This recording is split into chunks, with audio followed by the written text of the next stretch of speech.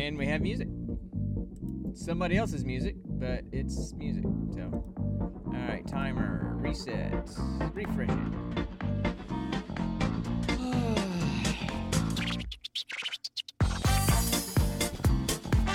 So, button. That's kind of loud in my ear. I'm going old man with my drink tonight.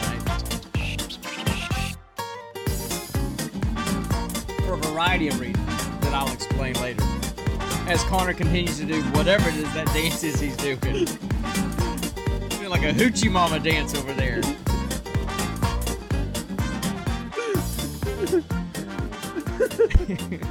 Hey everybody, welcome to Gene Pool Variety Hour.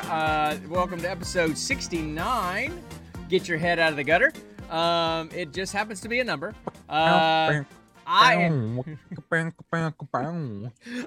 Sean. I'm the old guy of the group. I'm Dad, and the guy on the other screen Where's Ron is Jeremy? No. So, although my first name is Jeremy, but anyway. So, and your name is? You are? My name is Connor, aka Quillmeister, aka. No, what? I'm not doing that. Yeah, just let it go. I am his son and the giant nerd to his Smaller older nerd. giant nerd. So, yeah, we just kind of hang out, talk a bunch about nerdy stuff. We review a random movie each week. We talk some kind of. Oh, you froze. We talk some kind Froze? of. Yeah, you froze. You froze too. So we talk some kind of. There we go. It looks fine. There we go. We talk some kind of geek question. We chase a lot of chickens because we're both ADHD, and we just kind of go from there. I will say that if you're looking in the chat and you see the automatic posts that are coming from Streamlabs, I'm going to eventually get rid of those and go full on to OBS Studio after all the rigmarole and stuff that Streamlabs has done. They're trying to cover their rear end and say sorry and pull OBS from their name, but there's a whole political thing going on with all that, Connor, that you probably don't even know about. But everybody's kind of jumping. That's because I don't pay attention to the production side of things. Yeah. I just come in when I'm supposed to, bring the funny, then head to bed. You're the talent. I'm just the work. So yeah, so Exactly. we're gonna get rid of it. I'm gonna get rid of all the Streamlabs stuff as soon as I can figure out how to do all that and transfer completely over to OBS Studio, and go from there. Anyway, so we usually start with kind of what's going on with it in our lives. Sorry about the camera jumping, and just see what's going on, nerdy stuff or whatever. So you got anything going on with you? I've got. Not a lot of nerdy stuff, but I got heavy stuff going on. So what's going on with you? Me and Nikki have been binge playing Pokemon Brilliant Diamond, which is a remake of Pokemon Diamond, which was by far one of mine and Nikki's very favorite Pokemon games. Cool. So what's different? What's different about the Switch version of this Pokemon Diamond game from the other? Is it exactly the same? It's just better graphics and stuff? Is it basically a remake of the same game, or have they done more to it? It is a remake. Like story wise, as in gym battle wise, all that. That the maps are exactly the same. Encounter rates are exactly the same. The same Pokemon are exactly the same. But there are subtle changes here and there. Okay. For example, in the Sinnoh games, there's this huge expansive area underground called the Grand Underground, and basically it's this sort of Makes extra. It's the sort of extra area you can go in and dig for treasure or find fossils to bring back fossil Pokemon. And it's more. It was kind of like their first version of a sort of social media place or social place for players and trainers to meet with other players and trainers. Gotcha. Okay, cool. All right. And, so who is your starter Pokemon? Who is your starter Pokemon for this game? Mine was Piplup, the penguin Pokemon. Okay, and what did Nikki choose? She chose Turtwig. Turtwig, okay. The turtle Pokemon. Yeah. Okay, cool. The biggest difference between Old this man version back. of the Grand Ugh. Sorry. Trying not the to biggest difference pinch a between nerve back this here. version of the Grand Underground and the original version of the Grand Underground is the addition of Pokemon caves. Essentially, Okay. essentially they are these mini rooms inside the underground that you can discover, and inside there it's got a couple of random Pokemon based on the type of room you're in, and sometimes you can get rare encounters. Cool. Okay. It's basically a way to get some extra training done and to find some extra Pokemon that you can't normally find above ground. Yeah. Okay. Anything else So going so on? that's always fun. Let's see. I've also been playing a lot of Skyrim Yeah, I noticed recently. that. Yeah, I've noticed that. Skyrim, I will always go back to Skyrim. It is one of my all-time go to games. It's like the Skyrim, it's like Borderlands, and Mass Effect, and Pokemon. Skyrim is kind of like the warm, snuggly blanket that you always go back to. I know. Me too. I was going to when the anniversary. No. Yours is Destiny. That's what you always go back to. Well, I never leave it, so it's kind of you don't go back to it if you never leave it, right? Yeah. So I'll eventually probably play some Skyrim again when the anniversary edition becomes part of Game Pass. Then I'll do it again. It is part of Game Pass. No, it's not free. You can get it at a discount if you have Game Pass, but it's not built into Game Pass yet. The anniversary edition is not. So when it is, then I'll play it again. What are you doing? Okay. I'm just I'm sorry. It's just it's just Nikki is just randomly scrambling around over there, or getting her stool and almost climbing up on the fridge just get to her snacks. That's what happens when you put my snacks where I can't reach them. I'm 5'3". Just 6'2", maniac. and that's my son I'm and sorry future that I'm daughter-in-law. tall. Hey, I'm sorry I'm tall. I naturally put things. Okay, Connor. Here's an easy way to solve that problem because you're taller. Nikki is shorter. When you're putting food away in the house, in the kitchen, put them away. Get on your knees and start putting food away. Get on my knees. And then then it's appropriate height, and then she can reach everything. See, nice compromise. Sonata, she already has a step stool. Right. So, She uses it all the time. It's adorable. So anyway, I'm on the counter because I have dignity. You do not have dignity. What are you talking about? Anyway. all right. So I have a stool that's running around on the counter. I'm gonna let them take over this part of the podcast. Apparently, I'll wait till y'all are done. No. Go ahead, talk amongst yourselves. Go ahead. No, Dad. I'm sorry. It's just she's very distracting, but also very adorable. I love you. Okay. Okay then. Well, she wanted to made get her out mad. Well, probably. So anyway, as far as stuff on my end, man, you see, there you go. But on my end has not been as fun, really. So I still don't have a job. No, I haven't yet. I have an offer. I'm waiting on another offer, which I think was going to come in the next day or two. That's the one that I want. They're very similar jobs, but location. The second one is the one that I'm looking for. And that interview, that interview just went really well. It was very comfortable. It was a nice interview. I think and I like the setting a little bit better. So, but still, I'm still sitting here waiting to say yes. So I was hoping to have that information tonight, but I think they're finishing up my references review today, and hopefully I'll hear something tomorrow. So when I know more, I'll let you know more. But anyway, yes. What's your question, Connor? Is the second one you're referring to the same In one Ohio. I'm thinking about? It's the one. Oh, okay. No, the second one is further south. The one that I'm waiting on is the one in Ohio, which would only be like an hour and a half from you. So I know, and that'd be kind of fun, you know. that'd be kind of interesting. And I can go to some Blue Jackets games. So mom already asked me last night. She said, "So are we going to be Bengals fans or Browns fans? We got to figure out which team is going to be our football team." But so that's kind of was weighing on me today. I was hoping to hear something from him today, and I didn't. So that's been kind of weighing on me.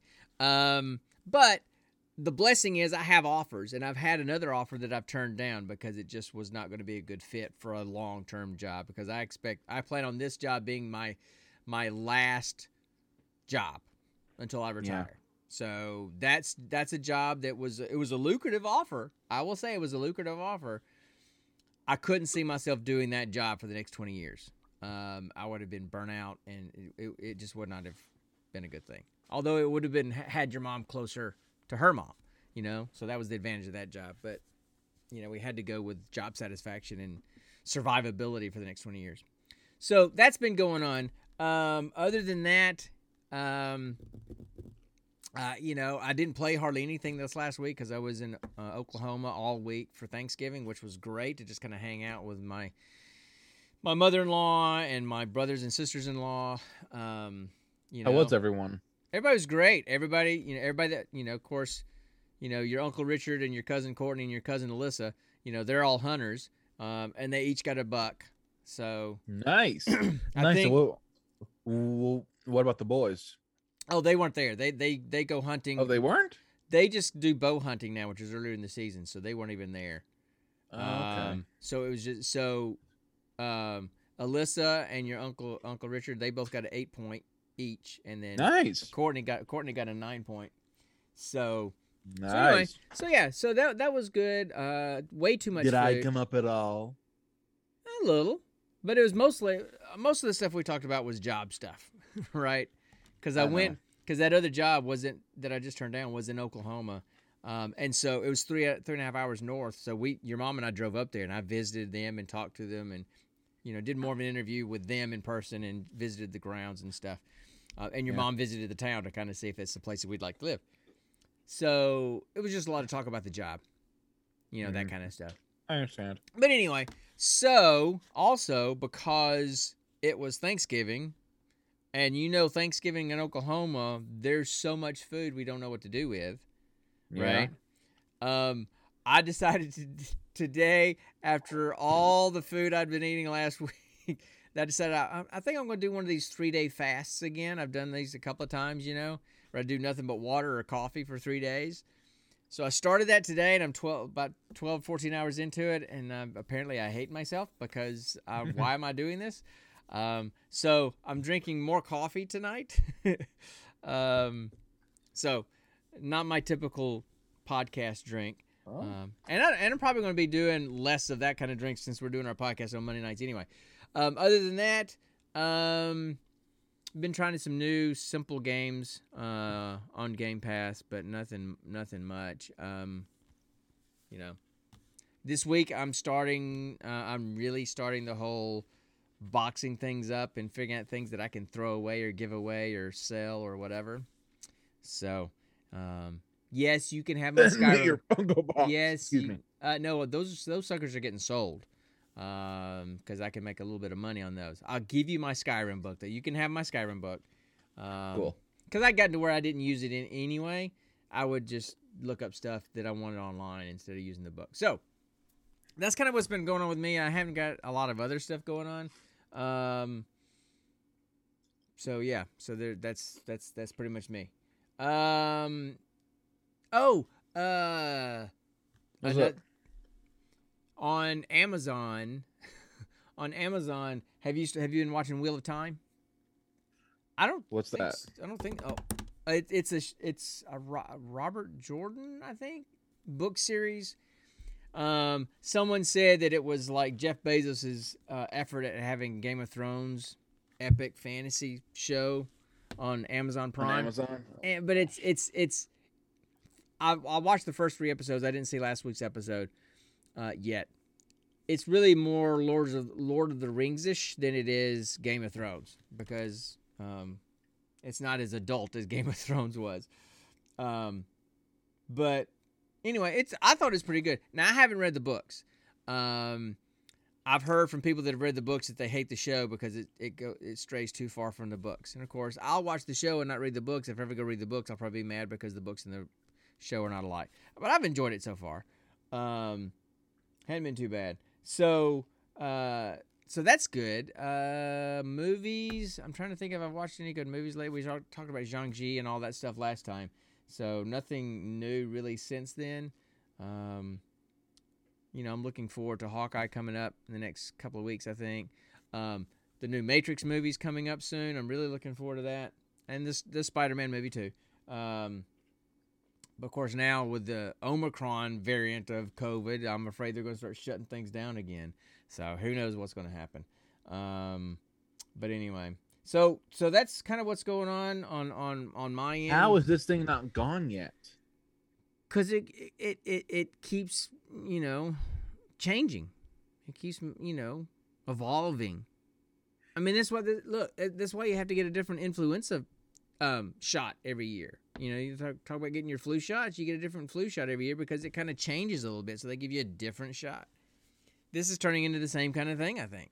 So but it's just no virus changes this quickly on this fast of a dime, does it? Not naturally, anyway. If it was engineered in a Chinese lab, maybe. So anyway, I just want this to be over and done with already. We all do, but this may be the new normal, man. This may be the new normal. Now, hopefully, what's going to happen is it will become less and less. It may just become like the flu. It's something that keeps happening every year, but it's not as bad as the original COVID was. I don't know. We'll see. Yeah. So I get that. All right. So I don't have anything else there with just normal stuff, right? Okay, I turned that off. And Sonata. Earlier you didn't hear bongos. You heard Funko Pops. I want my dad's Funko Pops. Oh, Funko Pops. Yes, I don't have bongos. Yeah. I don't have bongos. I do have Funko Pops. I want his Funko Pops. You're not. I'm selling them. I got a guy that's buying. You will give me your Funko Pops. These are not the droids you're looking for. Stop. No. And you. These are my Funko Pops you are currently holding. No, they're mine, and I'm getting rid of them. I'm At least give me Norm. Norm? No, No, Norm. no, those I'm not selling. I'm talking about my Overwatch Pops and like my old superhero Pops that have just been sitting in boxes in the attic. No, I'm not talking about these. No. So anyway, how about we just kind of jump in and talk about some stuff, because I want to help your mom with some stuff later too. So, what do we do first? It's been 2 weeks. It's like every time we do this, it's new. I forget. Do we do the movie first? We always do the question first. Okay, so it's time for the geek question. You ready for the geek question? question? You are more goldfish brain than I am. And you are? What? Anyway. Okay. I said you're just as goldfish brain as I am. And I said, and you are? Meaning goldfish brain. Goldfish brain, right. That's exactly. I don't remember who you are. Okay, how about we do the geek question? You skunk beard loony man. Let's do the geek question. How about that? I want to ask you a bunch of questions, and I want to have them answered immediately. I'm waiting. Nope. You're not going to do it? You're not going to do it? All right, cool. Nope. All right, so what's the geek question?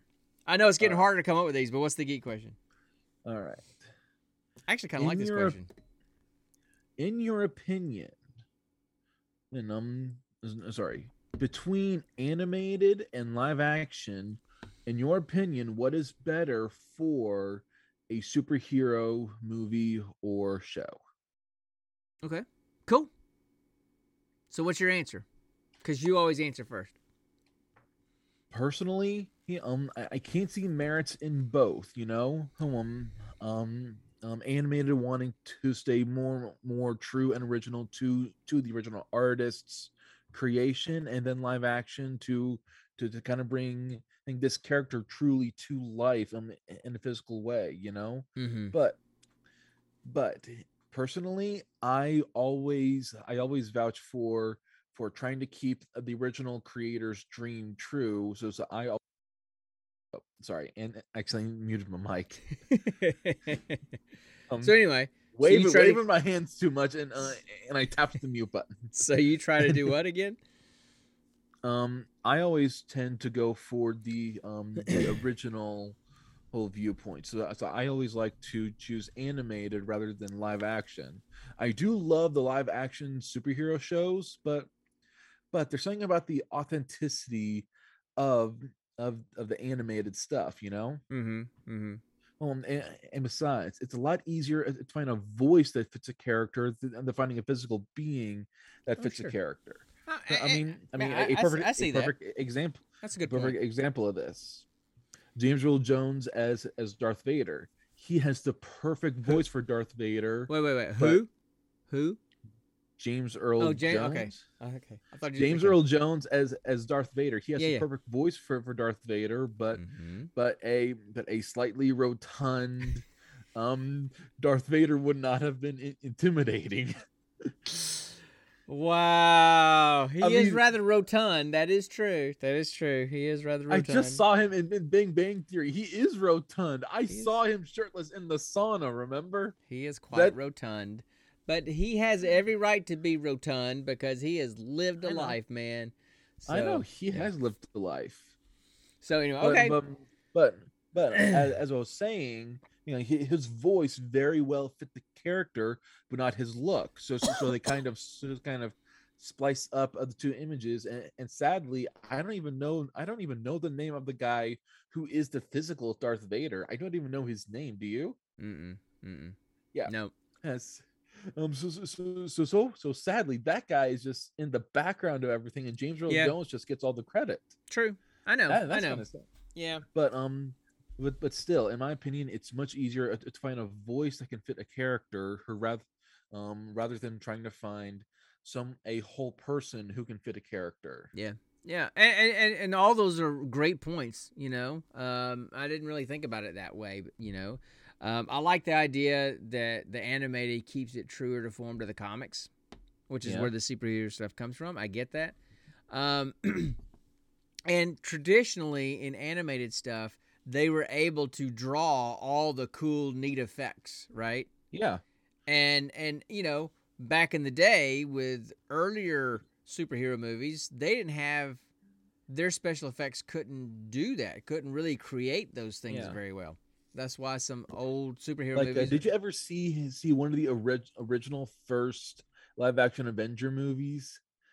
Did you ever see those clips or memes of like the original Thor, the original Iron Yeah, Man? there was some pretty rough stuff. So you know, like I for remember it example, looked like a literal bullet. for example, the Incredible Hulk TV show, you know, with Lou Ferrigno back in the 70s. And I used to watch it all the time, you know, but it's like it's Who almost played like Banner from Lou Ferrigno played the Hulk. Who played Banner? Bill Bixby. Norton. Bill Bixby. No. Oh, No. who am I He thinking was- of? Well, you're thinking Norton from the I think the first Incredible Hulk movie. Okay. Yeah, but from Yeah, the TV show. that's what I was thinking of. From the TV show back in the 70s, it was Bill Bixby and then Lou Ferrigno. And when they did the transformation, Is it true Lou Ferrigno is deaf? when they did the transformation back then, it was basically they took like Bill Bixby and then a picture of kind of Bill Bixby and then a picture of kind of Lou Ferrigno and then kind of a picture of kind of Lou Ferrigno and then Lou Ferrigno. You know, I mean, they couldn't do transformations very well, and Yeah. clearly he was just a big hulking bodybuilder that they spray painted green, right? So the special effects weren't great. So you could do the oh, did he? I didn't see the original. I mean, not the original, but that. The first Hulk movie. Yeah, I didn't see that one because I'm not a huge Hulk fan, so I've never been hugely into watching the Hulk movies. I don't So- know why, but for some reason I always confuse Ferrigno and Stallone. I have no idea why. Yeah, well, they kind of have the same kind of hair, the same kind of body build, you know. And they both kind of have long lasting injuries from their fighting careers. Here's Stallone kind of has that lisp now, you know, He, kind of like a he's slack always thing. he's always been like that, but that wasn't because of Oh, a really? fighting career. Yeah, and Lou Oh, Ferrigno was a bodybuilder. He wasn't a fighter. oh, really? Yeah. I thought he was a Durr? boxer, or No. just like Stallone. No, Stallone wasn't a boxer. Now, he may have done some amateur boxing, but he wasn't a professional boxer. That was just he just played Rocky. He wasn't Rocky.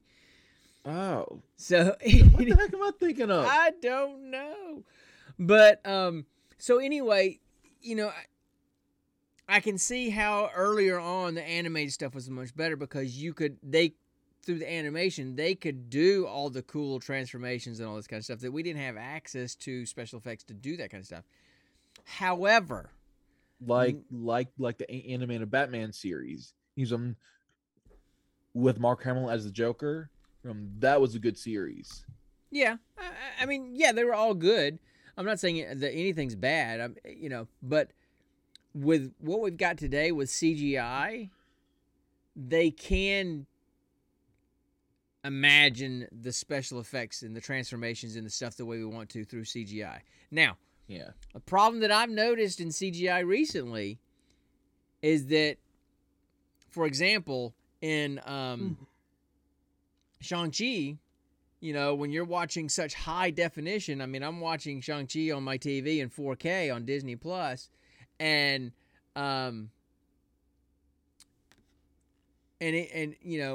you can tell when it's computer generated. It's almost like, okay, the resolution has gotten so good, it kind of makes the CGI not look as good because it looks more fake because you can see it more clearly. So it's kind of a weird place they're in. It's like, okay, our resolution is getting so good that now it's easier to tell that it's fake, right?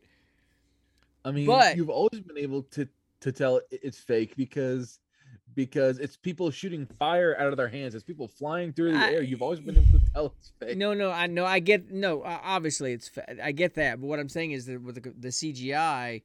I know what you mean. I know what you mean. But for example, in Shang-Chi,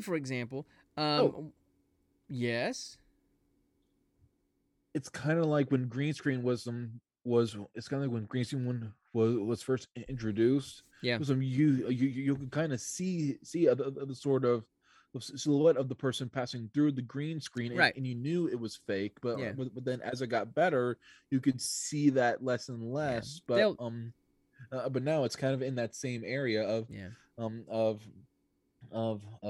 the people kind of passing through it because because their stuff is so well done, and the computer animation just can't keep up with it. Yeah. Kind So, of the same way. but like for example, what I was getting to is like in Shang-Chi, there's a bamboo forest that they. I have to- remember that. I remember that Okay. scene.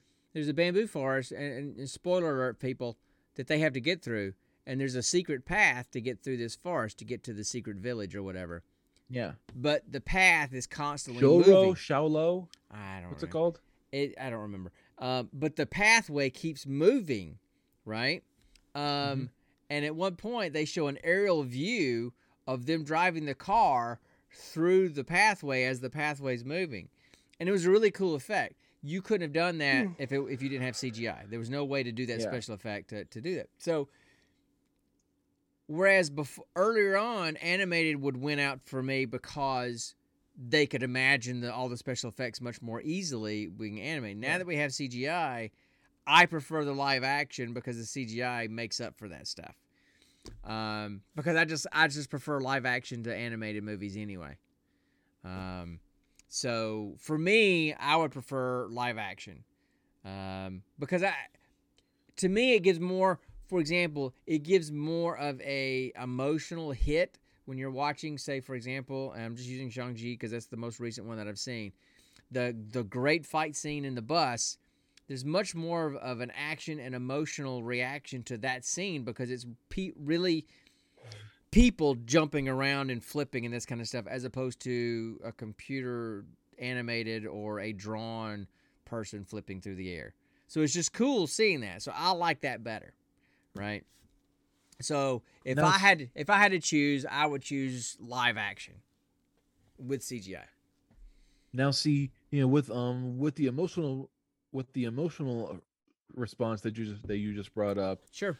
I feel like I should say, hey, um, I can feel a heavy emotional response regardless if it's animated or live action.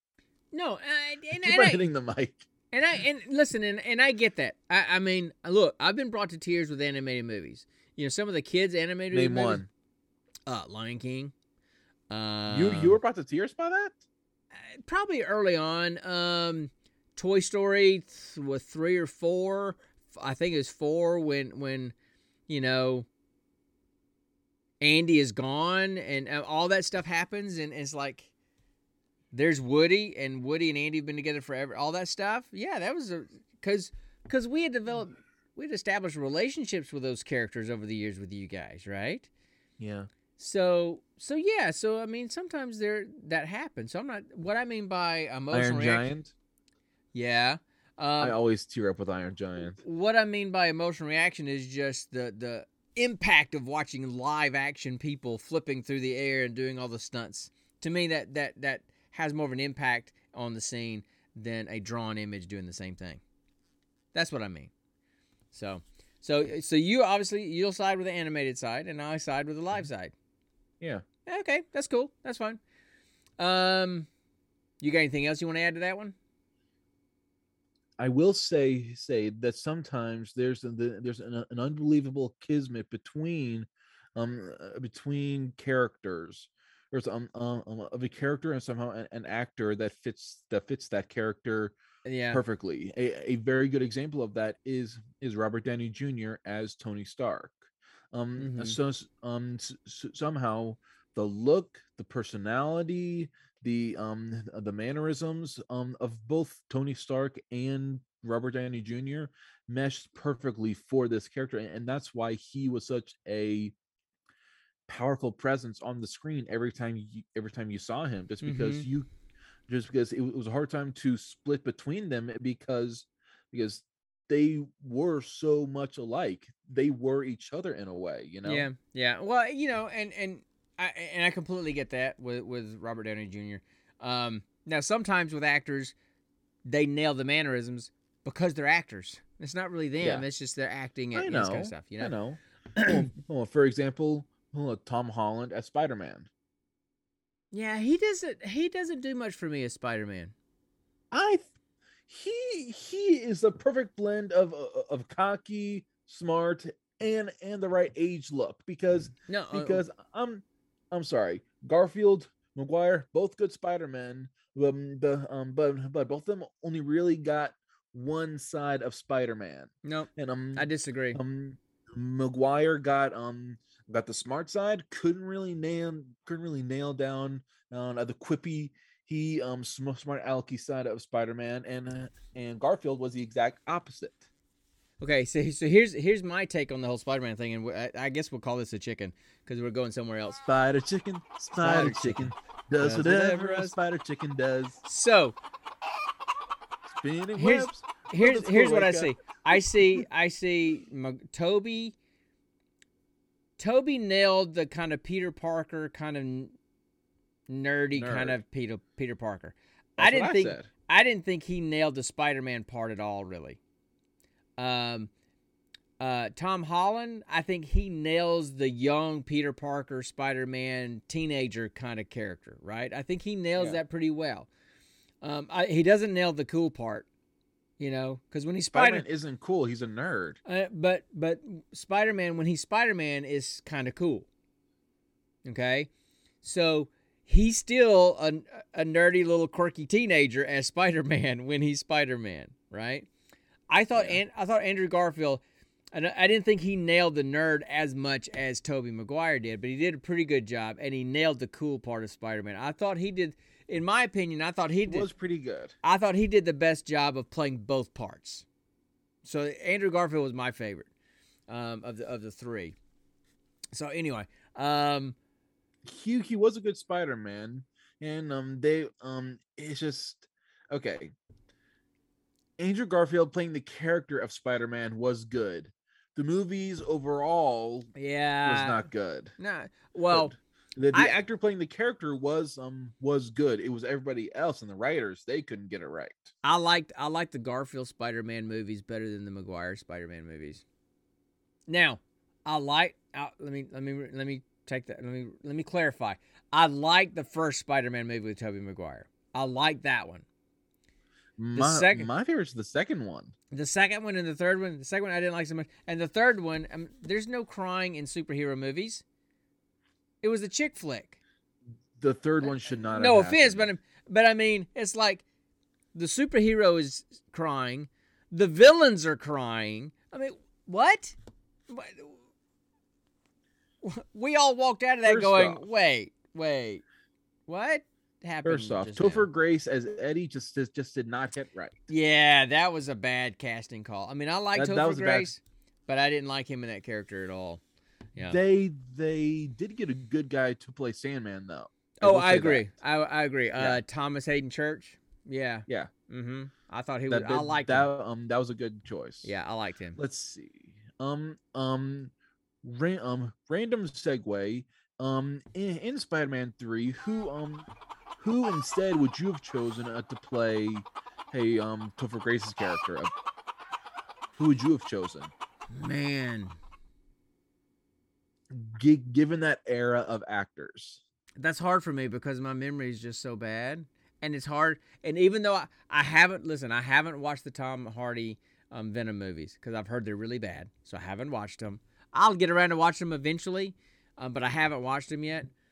They're not bad. They're just they're just not as good as they could have been. You know, but they could have been better. But they're good for what they could do. Yeah, you know. But in the middle of a pandemic. But knowing Tom Hardy, seeing him in other roles and stuff, mm-hmm. and then seeing him and knowing that he's going to be playing that character, I have a hard time seeing anybody playing that character other than Tom Hardy. You know, so I don't know who I would have picked in that era to play that role. Recognition's better than recall. So throw out some names and I'll tell you which one I like better. What about the guy who played Mary? In Lord of the Rings? Yeah. The goateed guy.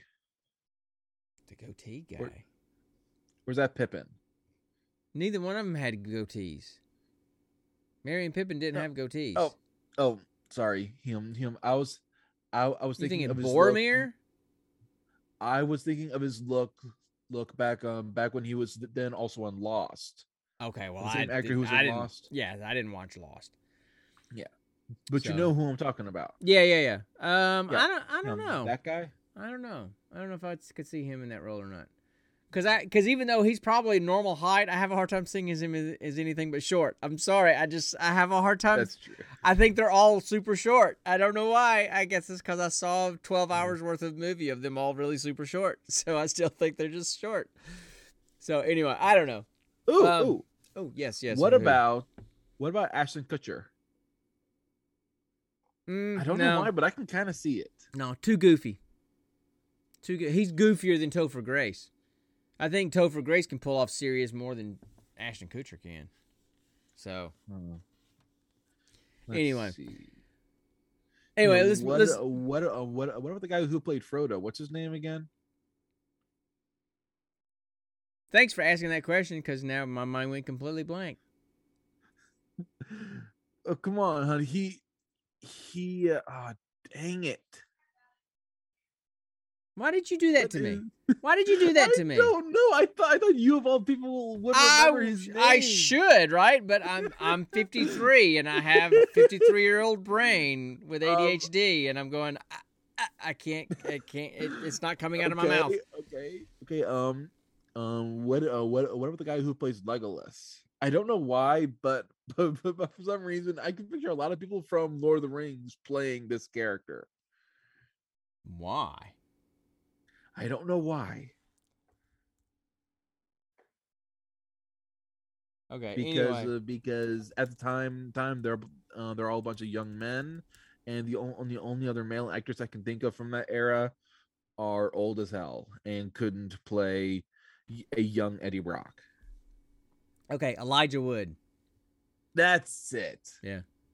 For some reason, I can picture Elijah Wood playing that character. I think he could probably pull that off.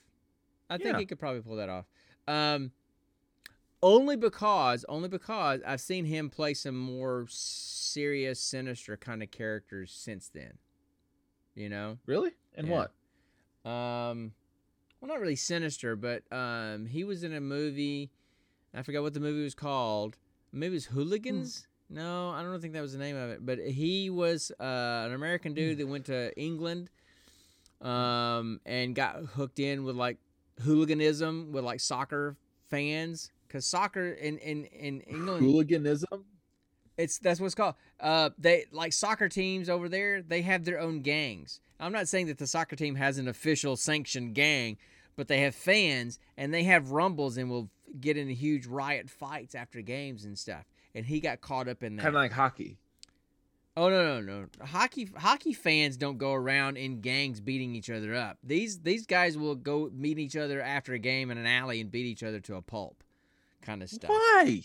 It's just the culture, man. I don't know. Watch the movie. What So the- so anyway, I think we've kind of beat this question dead because we went way off on a Spider-Man chicken.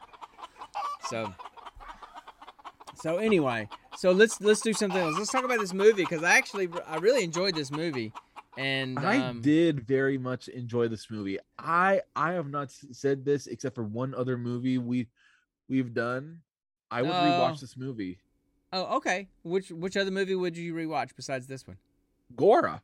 Okay, well, yeah, it's on my list to rewatch too. So anyway, so how about we jump into that? Let's jump into the next Okay. installment of. Roll for credits. I still love that title. I know, because you It came just up with it. works. It just All right. works, doesn't it? Yeah, it does. So we're going to talk about the 2007 drama thriller. Was it a thriller? It wasn't really a thriller, just a drama. Crime movie. I would say drama crime biopic.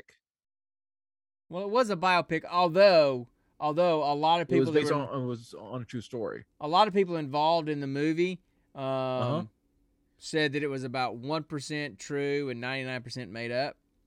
It was Really? based on a true story of Frank Lucas. Okay. Anyway, the name of the movie is American Gangster from 2007. Stars an unbelievable cast. An unbelievable cast. I mean, we were talking about it earlier today, and you're like, man, I really like this movie. I'm like, how can you not like this movie with this cast?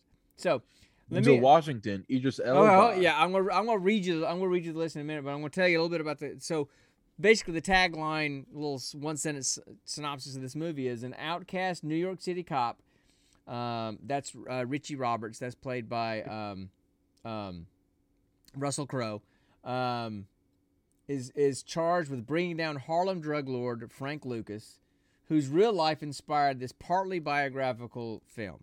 So it's based on the life of a real guy named Frank Lucas, and Richie Roberts was a real guy as well. But it was directed by Ridley Scott, okay, who did like Titanic, I think. Yeah, was he Titanic? Alien, Yeah, I think the Alien so. movies. I think he also does the Avatar movie. So this huge director did this movie. All right. And here's just some of the cast, okay? Some names that you recognize. There's other people in this movie that you would recognize but probably don't know their names. Okay, so Denzel Washington, Russell Crowe, Chiwetel Ejiofor. I don't know if I'm pronouncing that right, but that's the guy from... Snow Dogs. No. That's the guy from Doctor Strange. What's the African American? The black guy? Yeah. What was his name Yeah. again? Okay, anyway. I don't him. remember. I mean, I've seen him. I think I've seen him with other stuff too. Josh Brolin. Well, we're in a Brolin-essence here because we just watched a Josh Brolin movie last week. Ted Levine. We talked about Ted Levine. He was the guy that was in Flubber. He was one of the bad guys from Flubber. You've seen him in a lot of stuff. I like him. Carla Gugino. She was in the movie. Oh god. Gerald's Game, I think it's called. Anyway, you've seen her and stuff. Cuba Gooding Jr., Armand Asante, Idris Elba, Common, T.I., Norman Reedus from Walking Dead was in it. Did you see he was in there? Yeah. Yeah, He- it was just I one saw scene, that. but he was in it. So you had all these names, and some of these people were in it for just like one scene, but you had this huge cast of people that are huge names now. And back in 2007, they may not have been that big. That's why Norman Reedus was only in one scene. But, so It was still a good scene. the woman that played Frank Lucas's mother, I can't Uh-huh. remember her name, but she won Golden Globe for Best Supporting Actress from this movie. Really? She is. What was her name again? Dadgummit. Let's move on. Okay. Anyway, so that's just a huge cast. So here it is. So here's the setting of this movie. It starts in '68, around '68. Frank Lucas is basically the bodyguard for this guy named Bumpy. Bumpy Johnson, and he was kind of like a crime lord in Harlem. Okay, kind of small time because it was just Harlem because the Italian mob pretty much had all the rest of New York. But he was kind of a gentle figure for Harlem. He would give away turkeys at Thanksgiving to the community and this kind of stuff. But he was a crime lord, and Frank was his bodyguard, was with him every day. Okay, it was like his right His hand driver. It was driver and his bodyguard, his right hand man. And then Bumpy died, had a heart attack and died. All right, so that left this power vacuum in Harlem, and all these little people little guys were trying to carve out their own little thing, to kind of become their own little drug lords or whatever. So part of the problem was that the Italian mob had gotten into the drug game, but they were cutting it and they were adding filler into it, and they were, basically the cops would seize drugs, the mob would buy the drugs from the corrupt cops and then cut it and this kind of stuff. So it wasn't great quality. It's kind of weird to say great quality drugs. Sorry. It wasn't high quality, and they charged a lot for High it. purity. Because they had to pay the cops to get the drugs to sell it on the street. So Frank figured out how to get it directly from the source, directly from Vietnam, directly from the poppy seeds, the poppy fields over in Vietnam, and was able to get it direct Oh, wait. That's how heroin is made? From flowers? from poppies. Poppies, yes, opium. Heroin comes from opium. Opium I did flowers, opium poppies. Yes. I didn't know Yeah. that. So that's the whole story, that he kind of rises to power in Harlem and becomes this big drug lord in Harlem, and even kind of has the Italian mob buying from him, kind of stuff. And it's kind of showing his rise to fame. And then you got this guy Richie Roberts, who's a cop, who's an honest cop, who's honest to a default, and kind of becomes a pariah because he won't be on the take like some of the bad cops. And because he's so honest, he gets brought in to be part of a drug task force to try to bring this stuff down. And so that's the movie, is him trying to chase down and figure out who is the drug kingpin, who's doing all this kind of stuff. And Who's bringing in blue magic? yeah, because that's what Denzel Washington's character Frank Lucas called the heroin that they brought in, because they brought it in pure from Vietnam.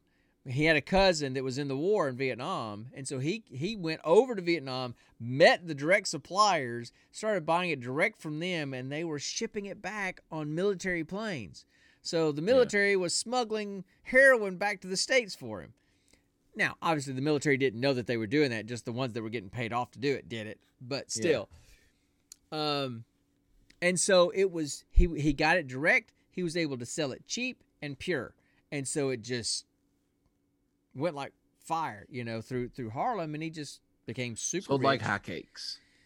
Became super rich, and super powerful. And you started So rich that he bought his mama a mansion for her, all his brothers, and their kids to all stay in. back down in North Carolina, yeah. So No, wasn't in North Carolina. He bought it up in New York. oh, okay. Well, Because that's- That's how his brothers were able to. Right. I get you're right. to- You're right. um, It looked like an old Southern plantation type house to me. That's why I was No. thinking that. And they were from North Carolina originally. yeah. So that's the kind of the premise.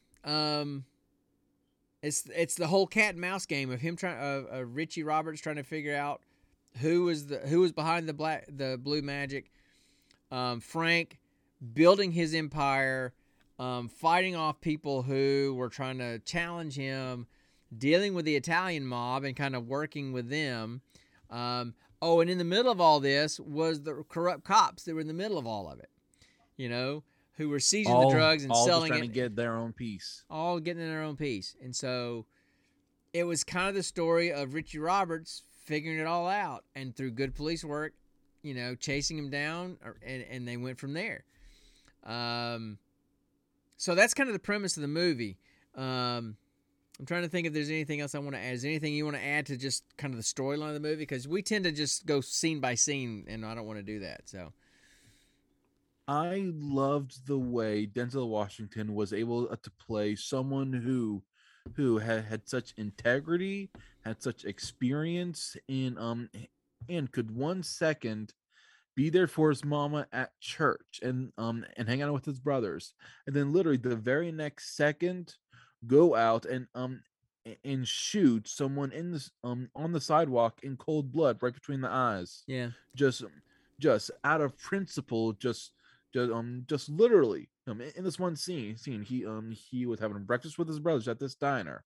He saw Idris Elba's character coming up, who earlier in the movie had challenged him, had disrespected, had challenged Frank, and then literally he said,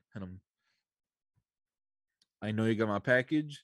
Where's my 20%? yeah. And Idris Elba is just kind of like toying with him messing with him, joking with him, and Frank literally Spoiler alert, everybody.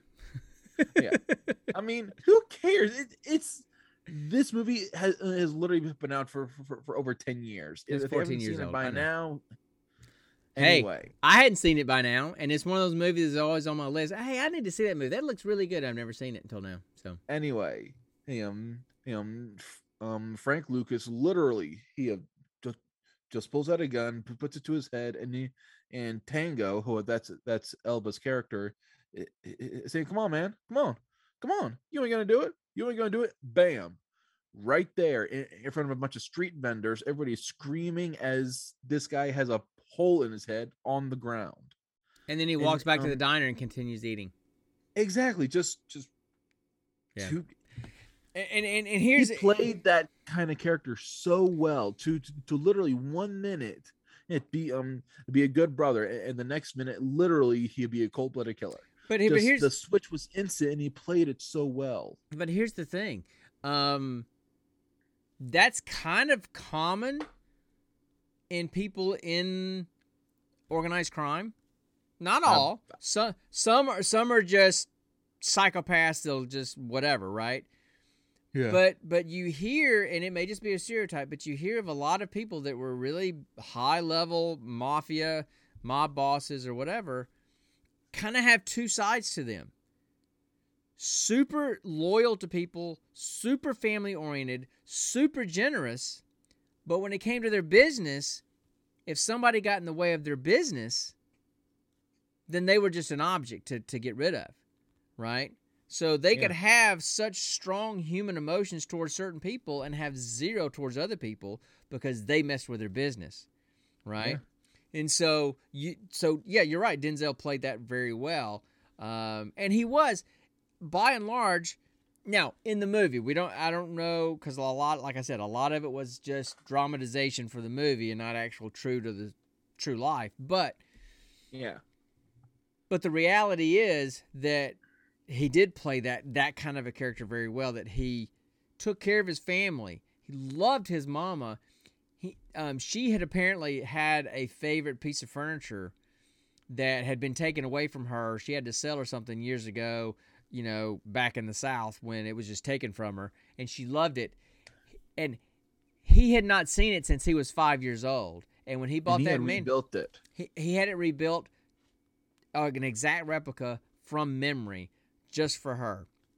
I mean, he had such love and such care for certain people. Even the people that worked for him, he had a lot of care. But then if you turn on him, he would be like, there was one scene where his brother messed up, and as soon as he got back in the car with his brother, beat the crap out of his brother. You know, There was also this one scene, where he basically took this guy, stuffed him in a piano, and beat the crap out of him with the piano lid. Because he shot somebody in Frank's house. Yeah, and in the leg, a cop. And it's because the guy was high on coke or whatever, and he's like, I can't be having that in my house. He says, you can't be doing that, So he had a heart for people until they messed with his business, and then that got turned off, right?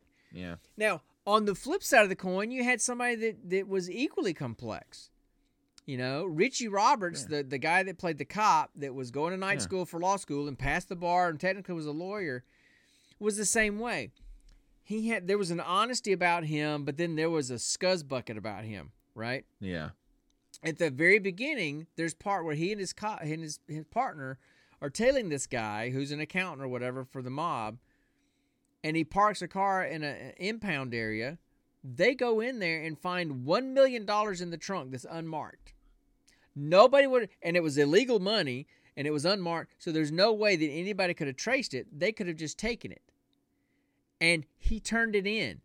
His partner says, if you turn it in, it's going to make us bad because of all the other bad cops. Said, if we actually do the right thing, we're going to become bad guys in the precinct because they would expect us to keep it and spread it around to everybody. So he was honest with $3 million sitting right there, and he turned it in. But at the same time, free or three? Free. Okay. But at the same time, in the movie, he was going through a divorce and a custody battle with his wife or girlfriend or whatever.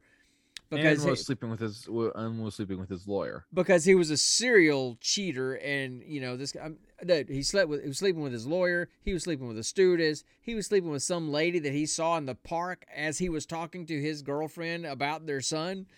I mean, So there was a dichotomy about him as well.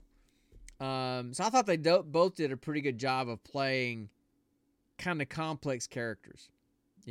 I really the duality of the characters. Yeah. So everybody else was pretty. They played their characters well.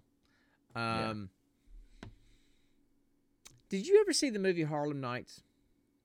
One of my favorite movies. Is that the one with Eddie Murphy? Eddie Murphy, Red Fox, Richard Pryor. I've seen bits and pieces of it. I don't think I've seen it all the way through. Okay. I remember a scene about someone getting their toe shot off. Is that right? Yeah. He shot my pinky toe off. No, so, and the reason I'm asking that, and I'm trying to look it up over here on the side, when Harlem Nights came out, because this movie came out in 2007. Yeah.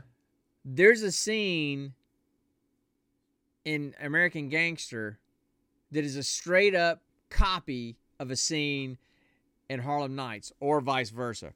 Okay, let me pull it up. Okay, hold on. So talk about yourselves while I look this up, because I can't type and talk at the same time. So I am tired. Okay, that's not good radio, but okay. I'm sorry.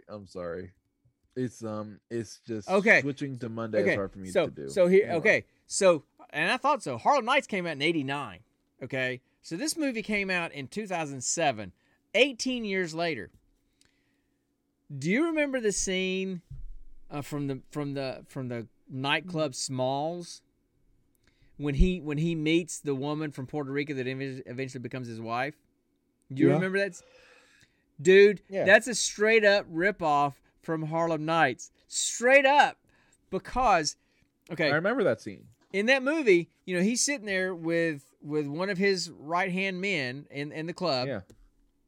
She walks in with some other guy, right? He sees her. She sees him, and their eyes lock, and they end up together. And, just the way the scene panned out was just like when Eddie Murphy's in there sitting with Richard Pryor in their club, and Dominique LaRue walks in with Tommy Smalls. Tommy Smalls, and the name of this Yeah. club is Smalls. Okay? It was probably a reference. So Dad. Dominique LaRue walked in with Tommy Smalls, and I just remember I can hear Eddie Murphy's voice go, "Ooh, who's that girl?" I could just hear it. Connor, we're doing the podcast. Your mom just walked in and said, "Who are you talking to?" I said, Connor, we're doing the podcast. So anyway, both our ladies are interrupting us tonight. Right? So I was sitting there when I was watching that scene in this movie. I'm like, this is an exact copy of that, just not the comedic version. It's a serious version, but it's the same kind of thing, right? So in the end, if you want to watch this movie, in the end, I spoilers because the movie's been out for 14 years. In the end, they do the good police work, through his drug, yeah, hi Mom, through their drug agency or task force. That's what it was. They track down Frank. They get him. They raid his place with all of his heroin and all the ladies cutting up the heroin and doing all that kind of stuff. They take all that, and then as he's walking out of church with his mama and his wife, the place is surrounded by cops, and there's Richie Roberts standing right in front of his car. So he gets arrested, and of course now Richie Roberts is an attorney, so he's prosecuting. Quick question. Yeah, okay, go. I've always seen scenes of people cutting drugs and basically heard the stereotypes and such of people needing to be naked when cutting drugs. For some reason, I always thought it was about not wanting to contaminate the drugs or something like that. I don't know. I'm not a drug guy. I don't know. Yes, but, there was some of that in this movie, but there's a line in the movie of one of Frank's brothers asking why are they all naked, and he says, "So they don't steal from me." And yeah, and hearing that makes a lot more sense than what I was thinking. Yeah, that makes sense to me too. I don't know. I'm not a drug guy, so I don't know. I don't know that culture, so I don't know why they do that. But that's what they said in the movie. So they get Frank, and then you think the movie's pretty much over, but there's still a good 25 minutes left in the movie because Richie sits down with Frank and gets Frank to turn evidence and become an informant because Frank is like, "What, you want to take down the mob?" He's like, "No, I don't want the mob." He's like, "Oh, you want the cops?" He's like, "Yep," because he's an honest cop and he doesn't like the fact that there's all these crooked cops. So they end up putting together the whole thing and identifying all the corrupt police in New York City through all this stuff. And he ends up taking down all that, and that's kind of how the movie ends, is that they end up working together to take down the corrupt New York Police Department.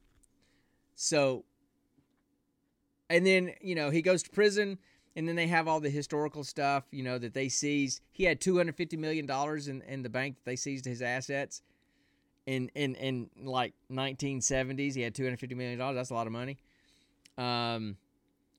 Here was the thing that when I read it, I went, oh my gosh. Okay.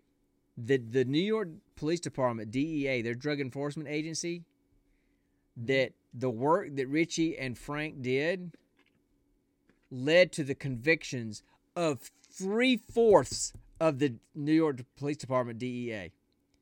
75% of them were crooked, and 75% of them got jail time. That's crazy. No wonder the mob was getting away with everything, right? Yeah, hey, Steven, it's freaking ridiculous. No wonder they was getting away with everything because the police were in on it, and they took all that down. The other thing that I thought was funny was, and they didn't do it right in the movie because I read some of the history. He went to jail for a while. Yeah, I would like $1 million, right? No. So he went to jail for a while, and he got out in 81, not 91, but he got busted for a parole violation because he was trying to trade, I think, some heroin for some cocaine. I guess he had some heroin left over somewhere. And was trying to, so he ended up going back to jail for 10 years. But by that point, Richie Roberts had left the police force and he'd gone into private practice as an attorney, as a defense attorney, not a prosecutor. His first client was Frank Lucas. So he was the guy that helped putting him in jail, and then when he came out, he was a defense attorney and became his first client, and he was his defense attorney. So I thought that was kind of funny. But yeah, fascinating story. Both and here's the thing: both Richie Roberts and Frank Lucas, they were involved with this movie. They were consultants during the filming of this movie. So they were actually on set, and Richie Roberts was quoted as saying, "I just want to arrest Frank all over again because he's having too much fun doing this, because he was getting attention again." So, if you've never seen this movie, you owe it to yourself to see this movie. It's long. It's almost 2.5 hours long. I would say closer to 2 hours. Or them even if you cut out all the intro stuff and then all the credits. No. It was maybe 2 hours and 15 minutes with the end credits, but it's a long movie. But yes, Steven, by all means, you've got to watch this. Again, like I was saying, it's one of those things where it's been on my list for years because I'll watch just about anything Denzel's in as well. And, and Russell Crowe. And so I'd seen the cast before. I'm like, ooh, I got to watch that, and just never got around to it. So sometimes rolling the dice gets us some fun movies to watch. And this was a fantastic one. I mean, it was. Again, look at the cast, and and here's the funny thing. Do you remember the nephew, the one that was the pitcher, the baseball pitcher? That's T.I. You know who T.I. is, right? Years later, nope. He's the guy in the gang with in Ant-Man. That's him. It's that guy? It's that guy. Same guy. Guy. Yeah. So anyway. Oh no, yeah, Russell Crowe's in this too. I don't know if it's virtual. I don't know if I ever saw Virtuosity, so I'll have to check that one out. But dude, let me go back and read the cast of this movie. Denzel Washington, Russell Crowe, I'm going to butcher this name, Chiwetel Ejiofor, whatever. Josh Brolin, Ted Levine, Carla Gugino, Cuba Gooding Jr., Armand Asante, Idris Elba, Common, T.I., Norman Reedus. And that's just names that we all that's just names that we'd recognize. Oh, dude, you cannot. It is a stacked cast. You can't not love this movie with a cast like that.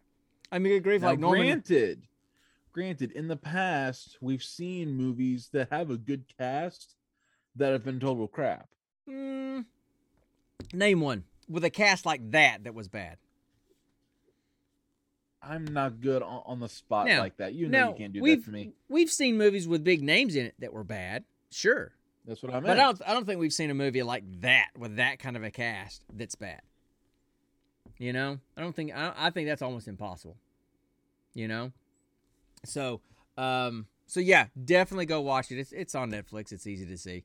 And did you watch the end credits?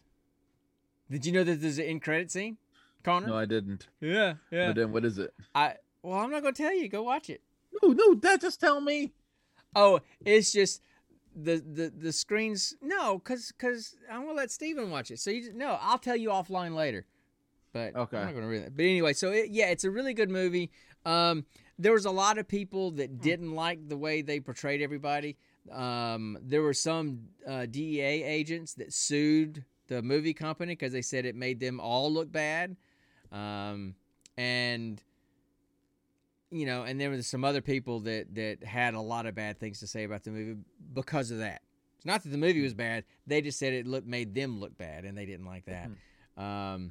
But yeah, and so it was definitely a dramatization of the kernel of a true story. But the fact of the matter is, Frank Lucas really did go to Vietnam and did set up, a direct line to his opium and his heroin, direct from Vietnam. And in the end, thanks to his involvement, 75% of the New York police officers the DEA were put away. And Yeah. and that's nothing. That's nothing to snort at. You know. The nice play on words. Nothing to snort at. There you go. Although there's more shooting it up here than snorting it up. Anyway, so here's another fun fact. I get to do this. A little fun fact. In the movie, when Frank goes to Vietnam, and he's talking to that old Vietnamese, general or whatever, and there's all those people that are actually harvesting the opium and making all this stuff. Yeah. Ridley Scott, they hired a lot of extras to do those scenes, right? Yeah. A lot of the people that they hired as extras to do that scene were actually the people that were doing it back in the 60s and 70s with Frank Lucas. The older ones in the movie were the young folks back in the day. So they actually hired some of the people that are actually doing that stuff for Frank Lucas back in the day in the movie. Okay then. And something else I thought was kind of interesting. Ridley Scott said that they filmed 360 different scenes in 180 different locations for this movie. Huh. That's crazy. That is crazy. That's crazy to do that many scenes, and So anyway, and Brad Pitt almost played Russell Crowe's character. See, I don't see that either.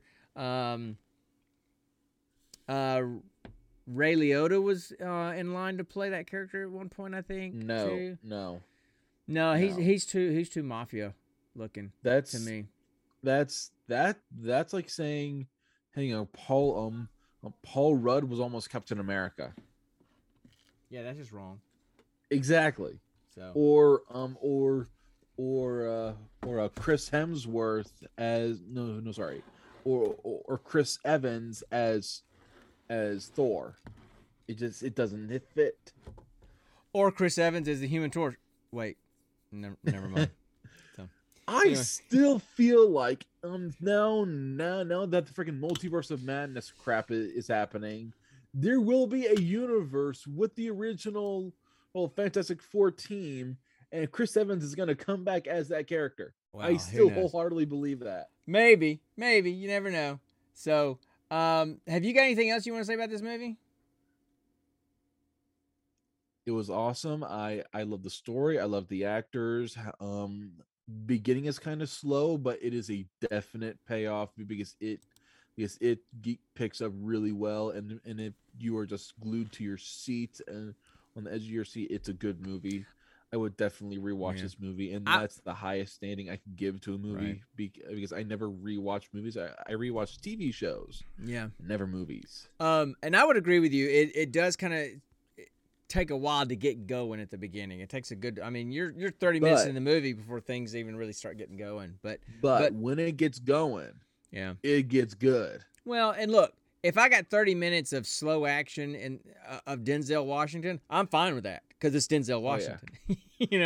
So anyway, all right. Well, it's getting late. I probably need to help Mom with some stuff in the house. So I'm going to do that. I need to go to bed. Yeah, because you got work.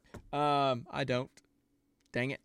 Yet. So anyway, let's roll for the next movie. How about it? Okay. All right, you roll. All right, so we're gonna roll. We got to roll for the service, the genre, and the movie. So, all right, man. Let's do it.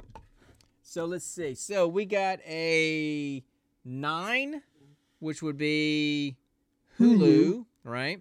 And then a 10, which would be Thriller. Okay. Oh gosh. And then I rolled a 56 on the big golf-sized dice over here, okay? So Thriller and horror are different, right? Thriller and horror are different. So we're gonna look at the 56th Thriller movie on Hulu, and that's what we're watching next time. So y'all hang tight. I'm gonna pull it up over here, and we're gonna go from there. So I'll be right back, guys.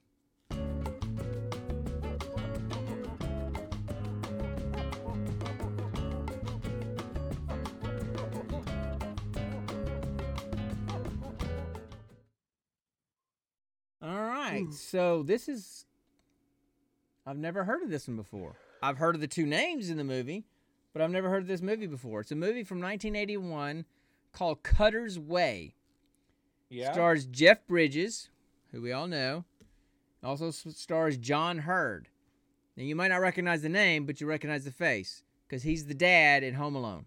And he's been in other things too, but that's the name, that's the face. You'll recognize it from there.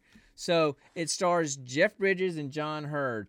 And it says, let's see, it says Richard spots a man dumping a body and decides to expose the man he thinks is the culprit with his friend Alex Cutter. So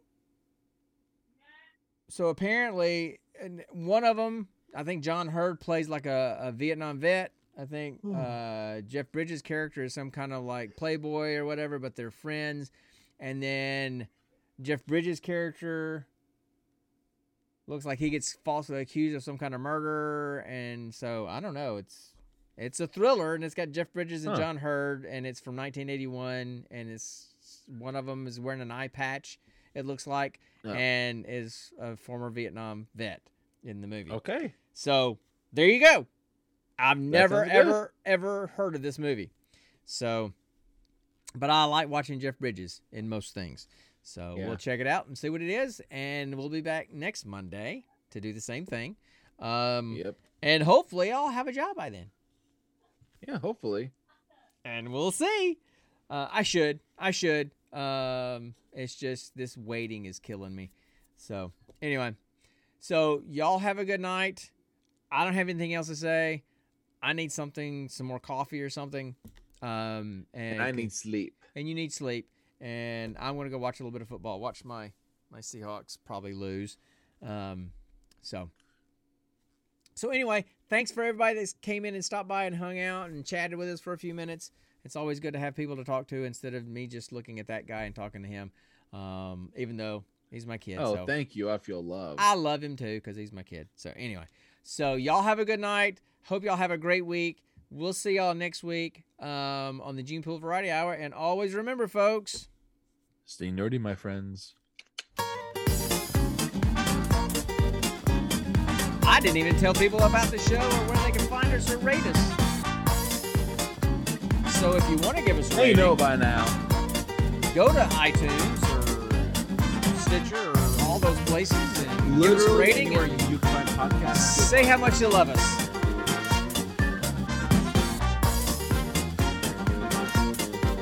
Connor's going to dance us out as he always does. And the chicken too. So anyway, y'all have a good night. We'll see y'all next time. Good night, everyone. Well, that was kind of anticlimactic. You're still here? It's over. Go home.